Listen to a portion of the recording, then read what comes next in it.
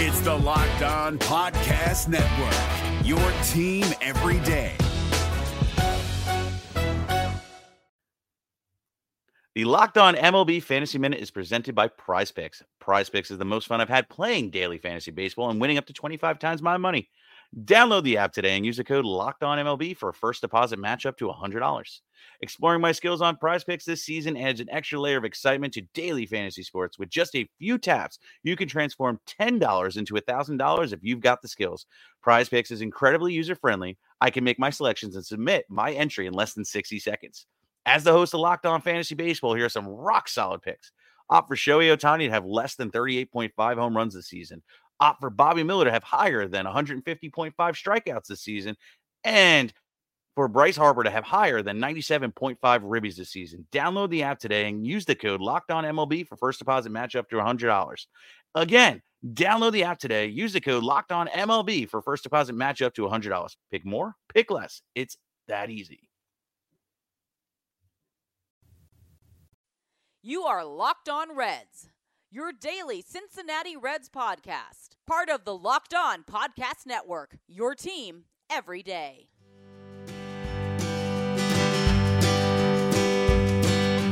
Welcome into your daily source for the Cincinnati Reds throughout the offseason. This is the Locked On Reds podcast, and I'm your host, Jeff Carr.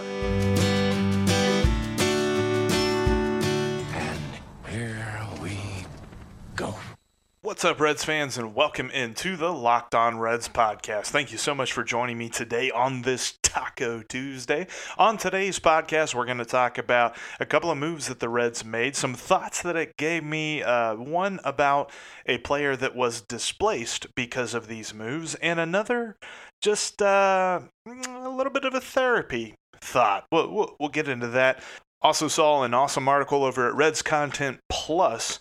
And it's a couple weeks ago that Steve Mancuso wrote talking about Marcell Ozuna. We're going to talk about all that in just a moment. Make sure, though, that you are subscribed to the podcast on all the many podcasting platforms. Check us out on Twitter at Locked On Reds and my personal account at Jeff Carr with 3 Fs. And save the Locked On Reds line number into your phone, 513-549-0159.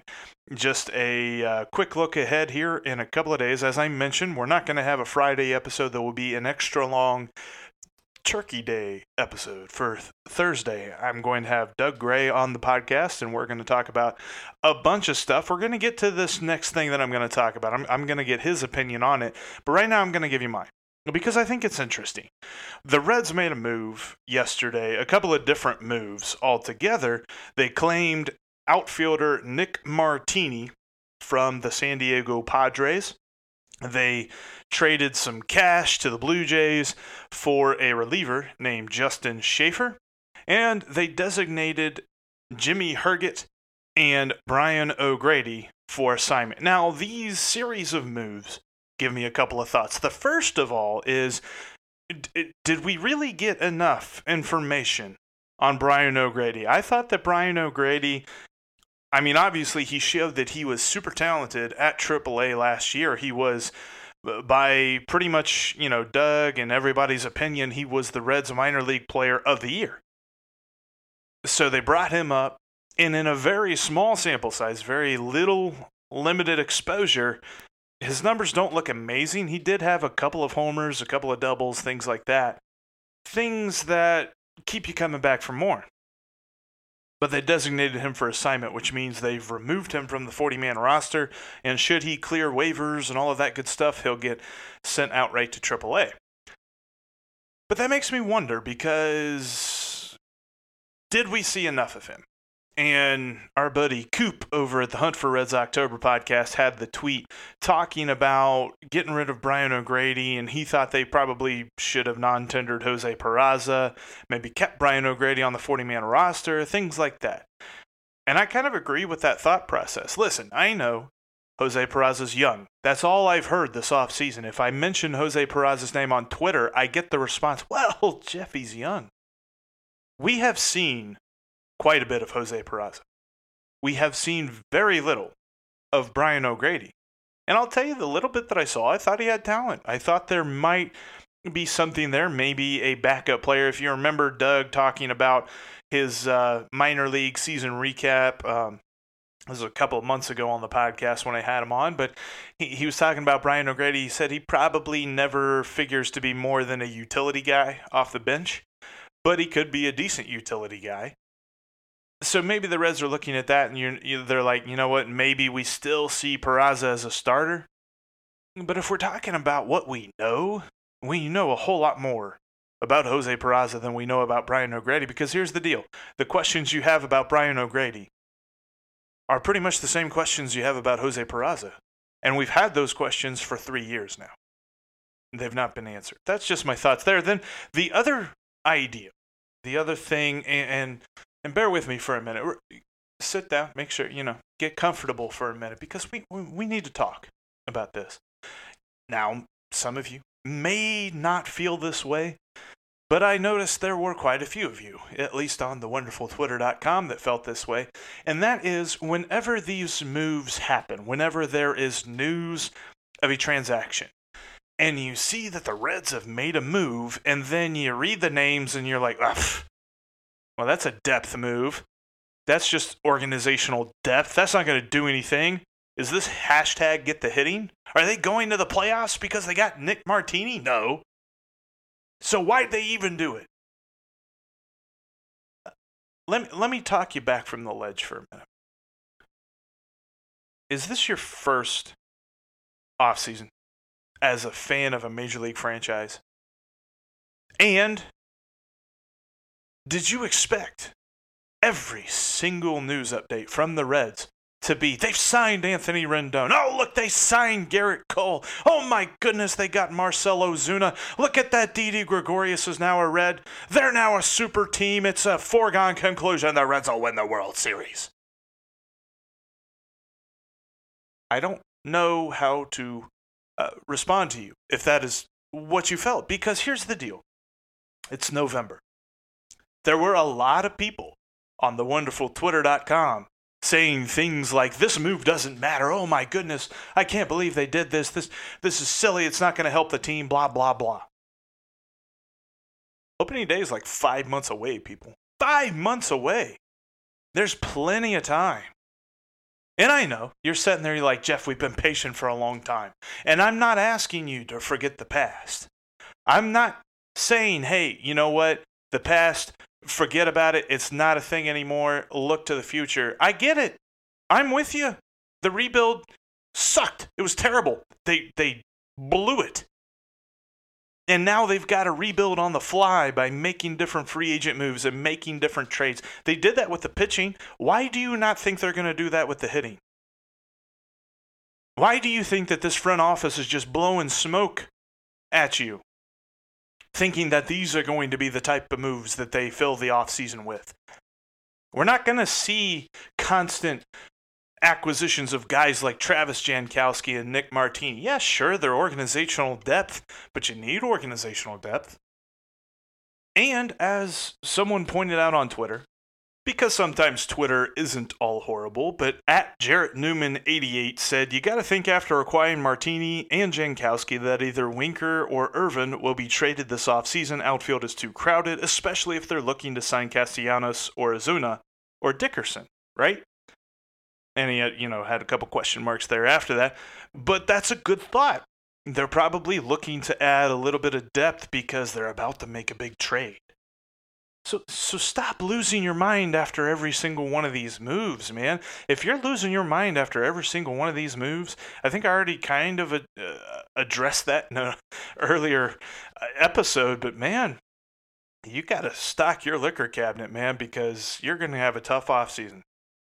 Because they're going to make a couple of really big moves and a lot of these little mid-level moves that we're going to look at in the moment and say, well, what does that matter? And who knows, maybe it pans out. Most of the time they don't. Sometimes they do.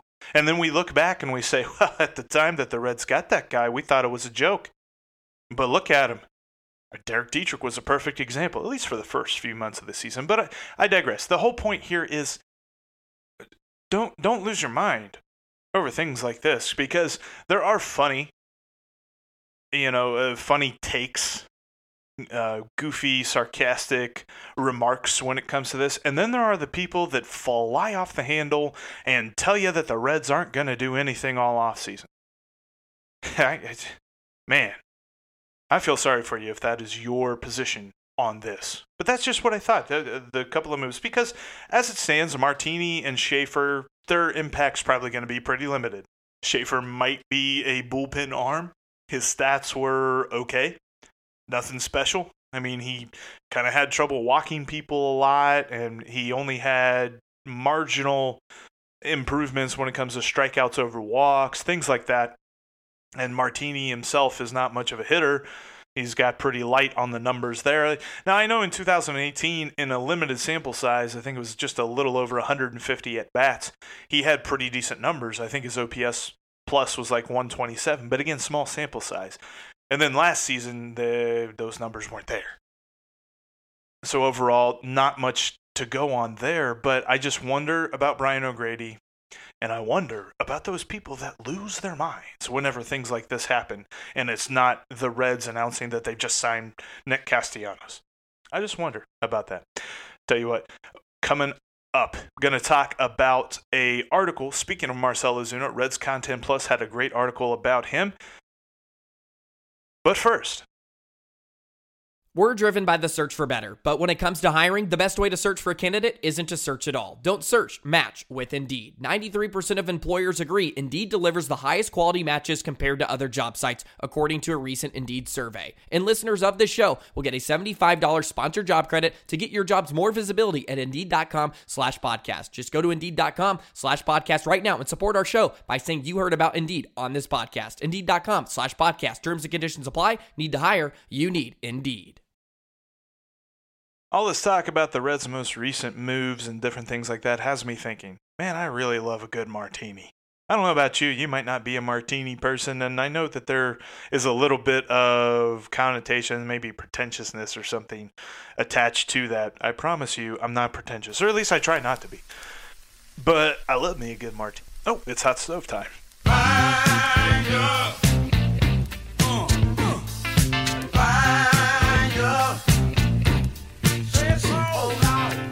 There's a lot of takes out there when it comes to different rumors and different players that the Reds are being linked to, and we immediately go into fan analysis mode or, fan general manager mode, and we say, well, this guy will be awesome or this guy will be bad. And really, Marcell Ozuna kind of runs the spectrum. There's plenty of people that believe that he would be a great upgrade for the Reds, and there's also plenty of people that don't believe that he would be much of an upgrade for the Reds. So if you read everything, you figure that there's probably somewhere in the middle. There's a really good article over at RedsContentPlus.com by Steve Mancuso, and he looks at Marcell Ozuna's deeper numbers, talking about batting average on balls in play, talking about exit velocity, isolated power, different stats that you're not going to hear on a typical telecast, but give you a part of the picture. Each stat forms a piece of the puzzle. Not any one stat explains exactly what he's going to be, but when you look at the picture as a whole, you see that there could be a very good hitter there. Last season, his batting average was uninspiring. He didn't have the uptick in home runs that most players enjoyed, and for some reason that has some teams and some fans and some experts balking at the idea of their team adding Marcell Ozuna.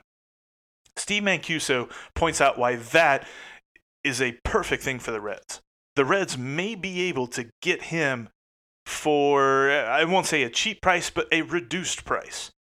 He mentioned that if they could probably swing a deal somewhere in the vicinity of 3 years for $40 or $45 million, then that would be perfect.